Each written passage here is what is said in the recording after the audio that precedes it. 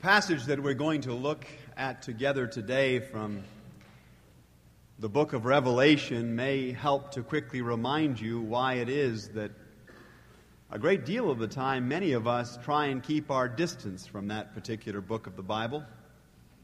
It is, after all, filled with such strange sights and sounds, by such odd figures and phenomenon that it's easy to want to simply turn back to the more familiar pages of the Gospels or the other narratives of Scripture. But I'd like to try to unpack with you some of the meaning of this rich imagery today, and then leave you with just two practical applications that my hope is will be of help to us in our ongoing life from this moment on. In Revelation chapter 4, the Apostle John is again addressed. He is addressed by the same voice that had spoken to him at the start of the book. It is the voice of none other than Jesus the Christ, who speaks by the power of his Spirit to John, who is exiled even then on the Alcatraz of the ancient world, the island of Patmos, off of the western coast of Turkey. John, like many other Christians, is under a period of severe persecution. And in the earlier part of the narrative of Revelation, he has been given some specific instructions from the Lord to impart to the 7 churches of that region. But now Jesus speaks again, and he calls John away from the earthly plane and into the heavenly realms.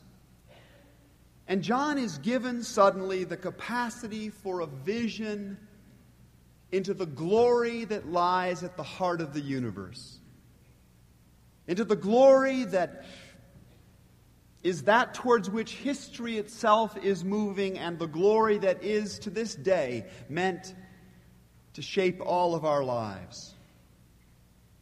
The apostle puts it this way: "After this I looked, and before me there was a door standing open in heaven.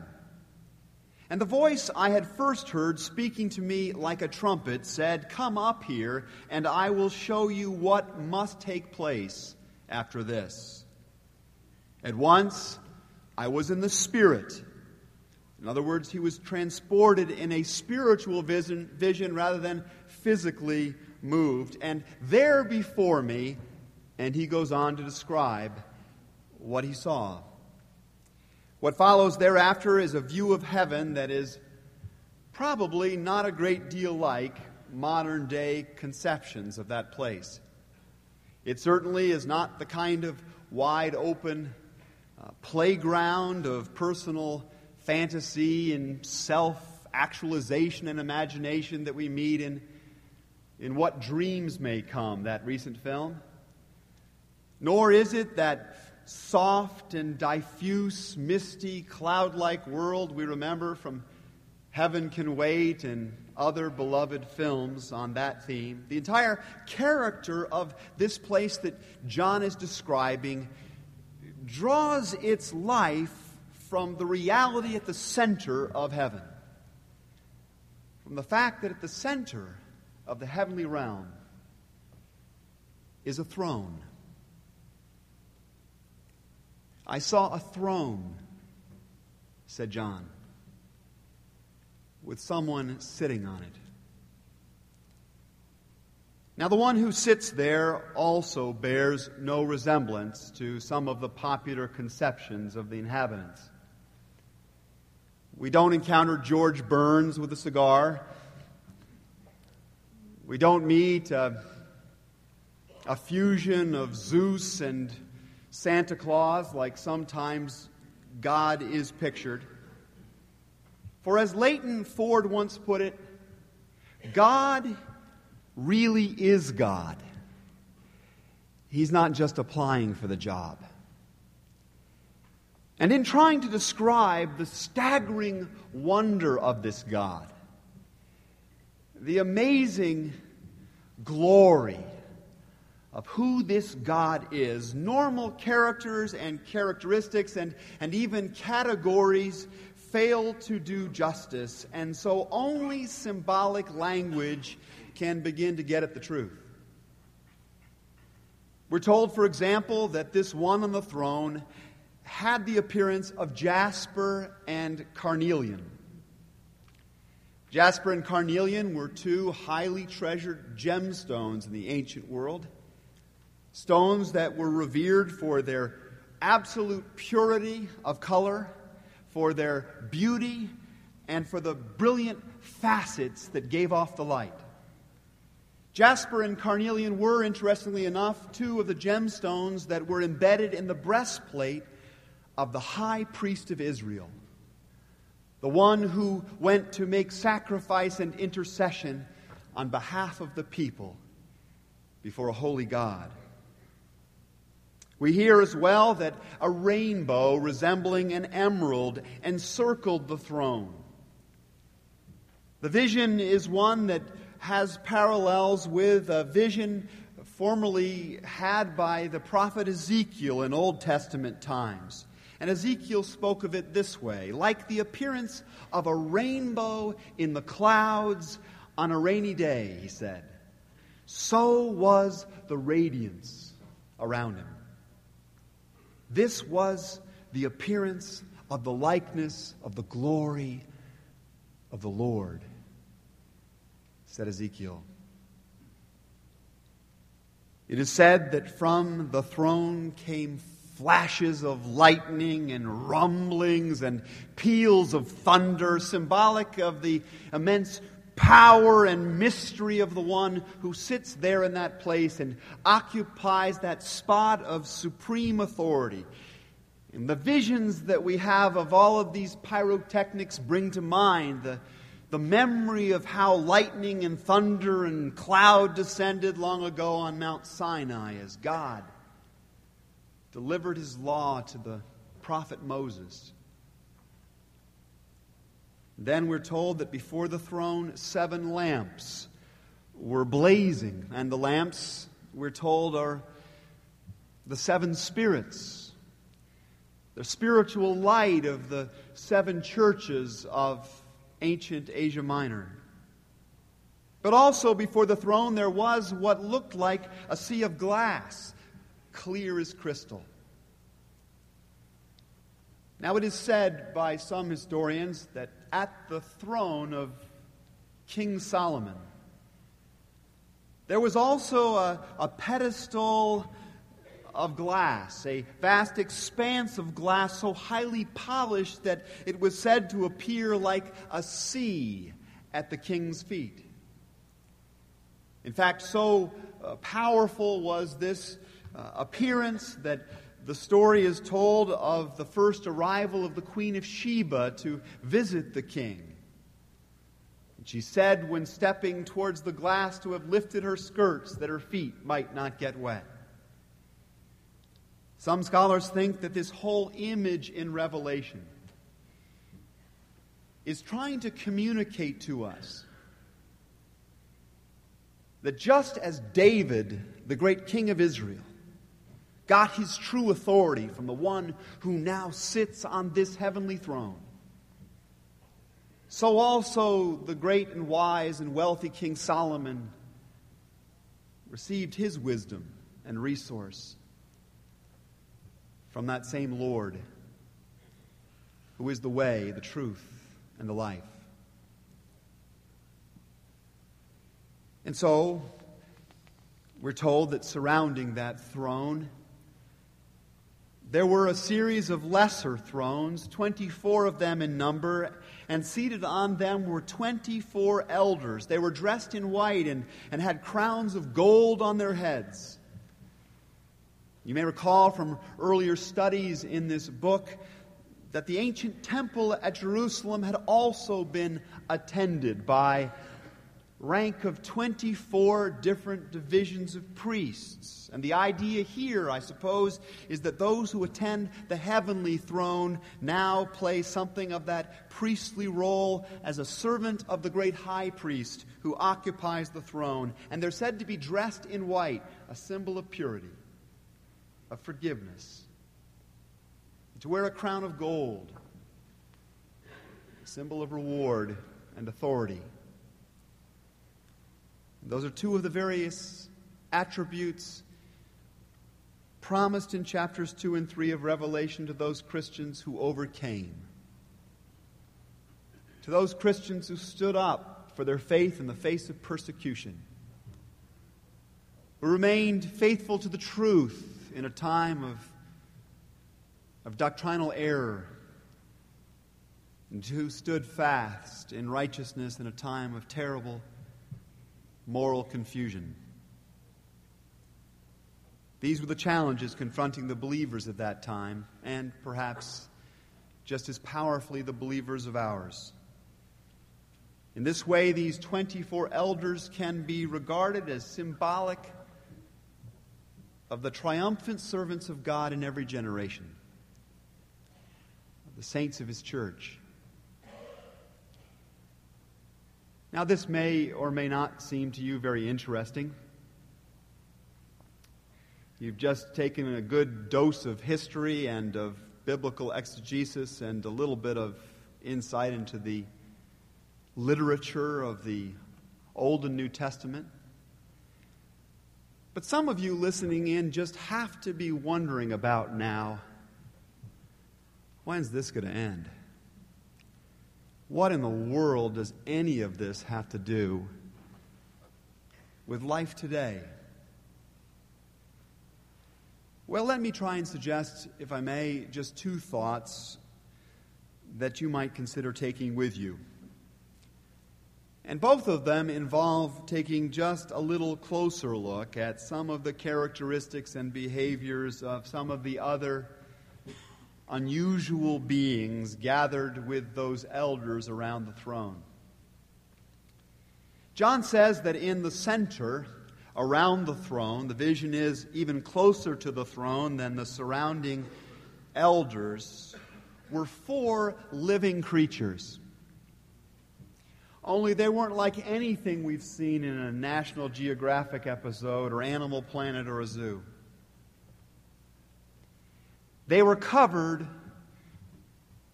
with eyes.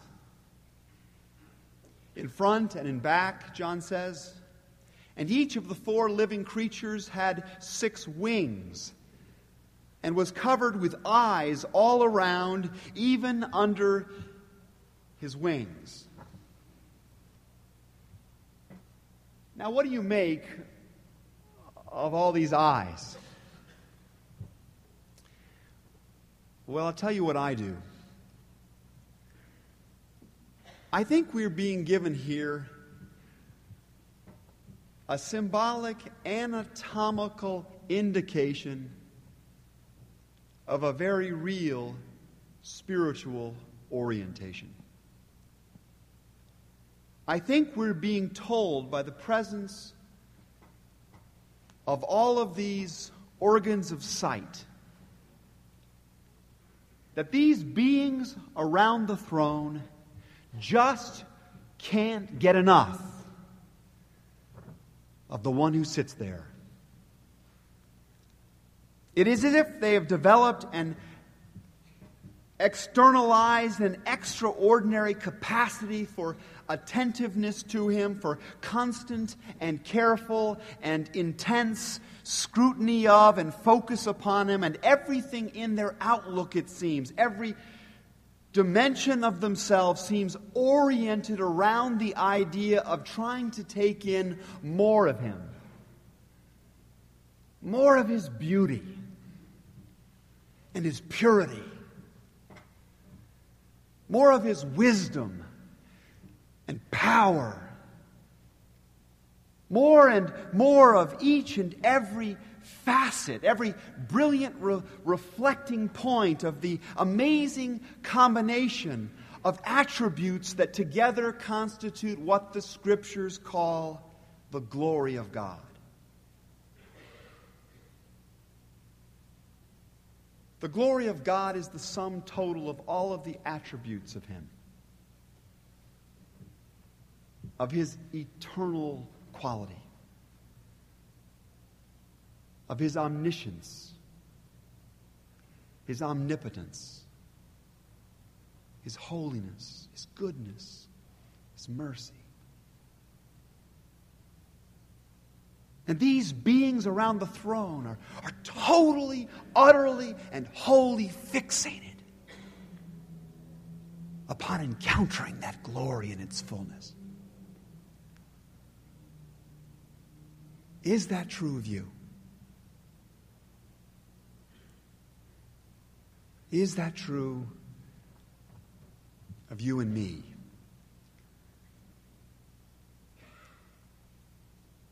I think sometimes that it's not fully so. It seems to me that, at least in seasons of our life, we really only gaze at Christ with one eye at a time. And sometimes just a narrow slit of an eye at that. I think that if we could see Him in all of His glory with all that we are, we'd find ourselves almost helplessly influenced by Him. But sometimes our relationships with others suffer because we focus with one eye on His rugged truth and His high standards, while our other eye misses the facet of His redeeming grace.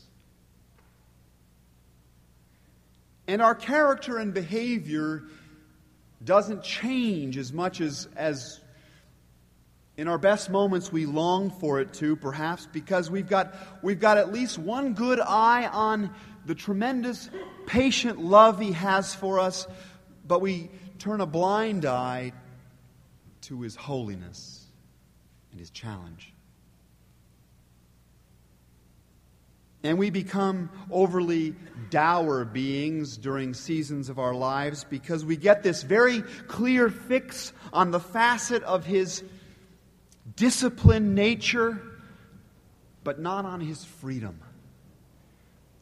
And we obsess on His majesty, and we lose sight of His joy. And we find ourselves often wearing ourselves and each other out because we see and learn from His capacity for creative work, but we miss out somehow that there's also this other capacity for recreative rest that Jesus models. Yet this is the reality to which Revelation points us. Jesus calls us to look Him full in the face, to behold His glory, to take in more and more of Him, to be shaped and renewed by God's glory. And what I want to ask you today is, what facet of His nature could He be calling you to see more fully as you go forward in this new year?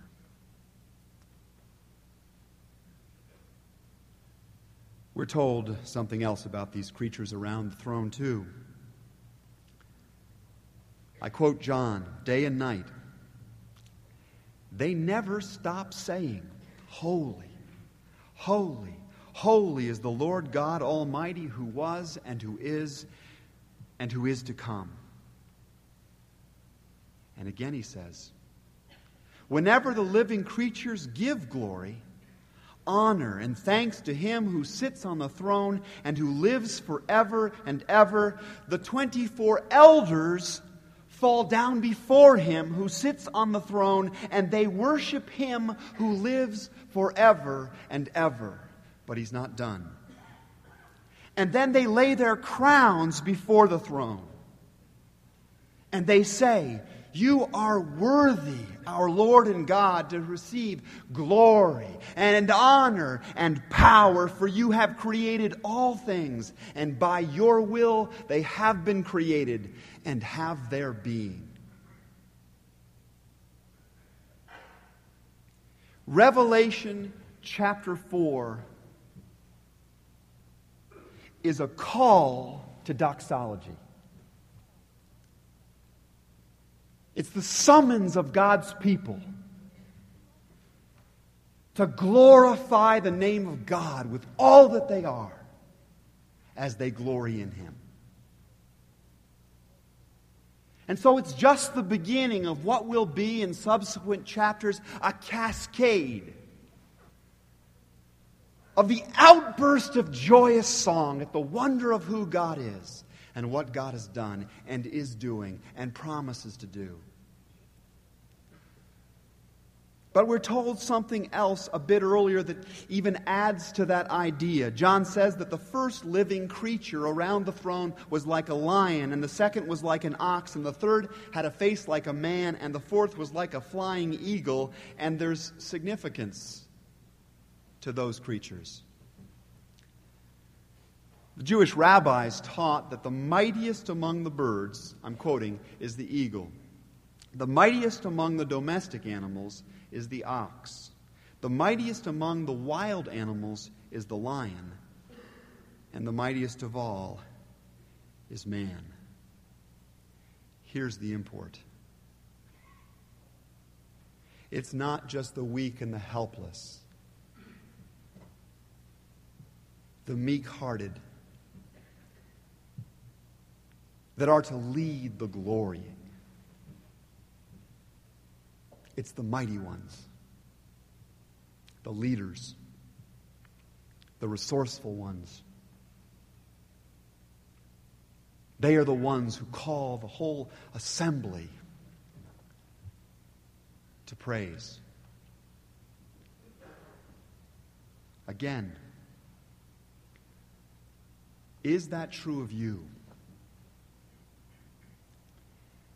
A recent television interview of evangelist Billy Graham brought forth a question in which Dr. Graham was asked, "What do you want people to say about you when you're gone?" And the question came after a very impressive videotape montage of Graham's extraordinary career, amazing impact, and yet Dr. Graham's answer to the question was enormously telling. Why? I don't want them saying anything about me. I want them to be talking about my Savior.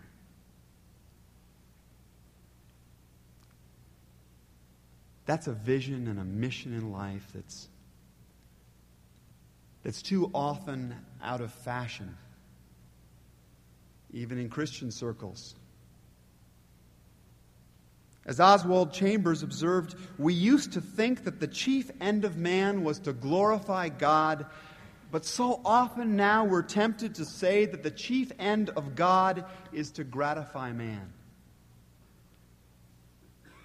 And the Apostle Paul, in his letter to the church at Rome, said that he feared that one of the most telling marks of a spiritually benighted world would be that although they knew God in name, in word, they neither glorified Him as God nor gave thanks to Him.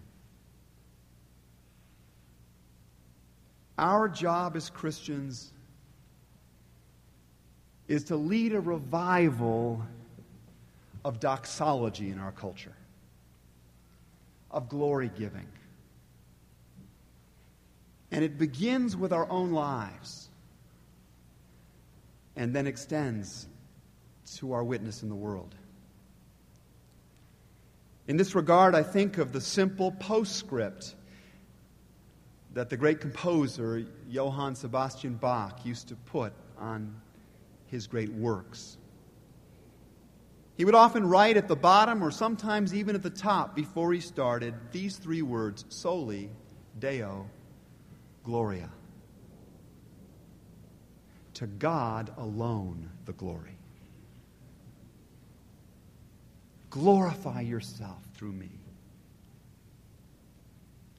How can that understanding of God, that commitment to God, be a postscript and a superscript in our lives in the days to come?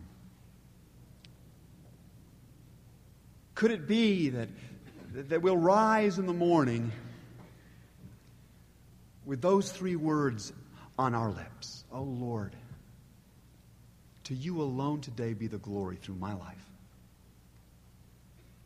Could it be that we might find more frequently the opportunity to tell another human being in our own simple way what we've seen God do in our life, what we owe Him? Is it possible that more than in days past, when the light of the world's esteem shines upon us, we might find ways, as I was encouraged to see the quarterback of the Rams do just recently, deflect the glory to the one who supplies the gifts?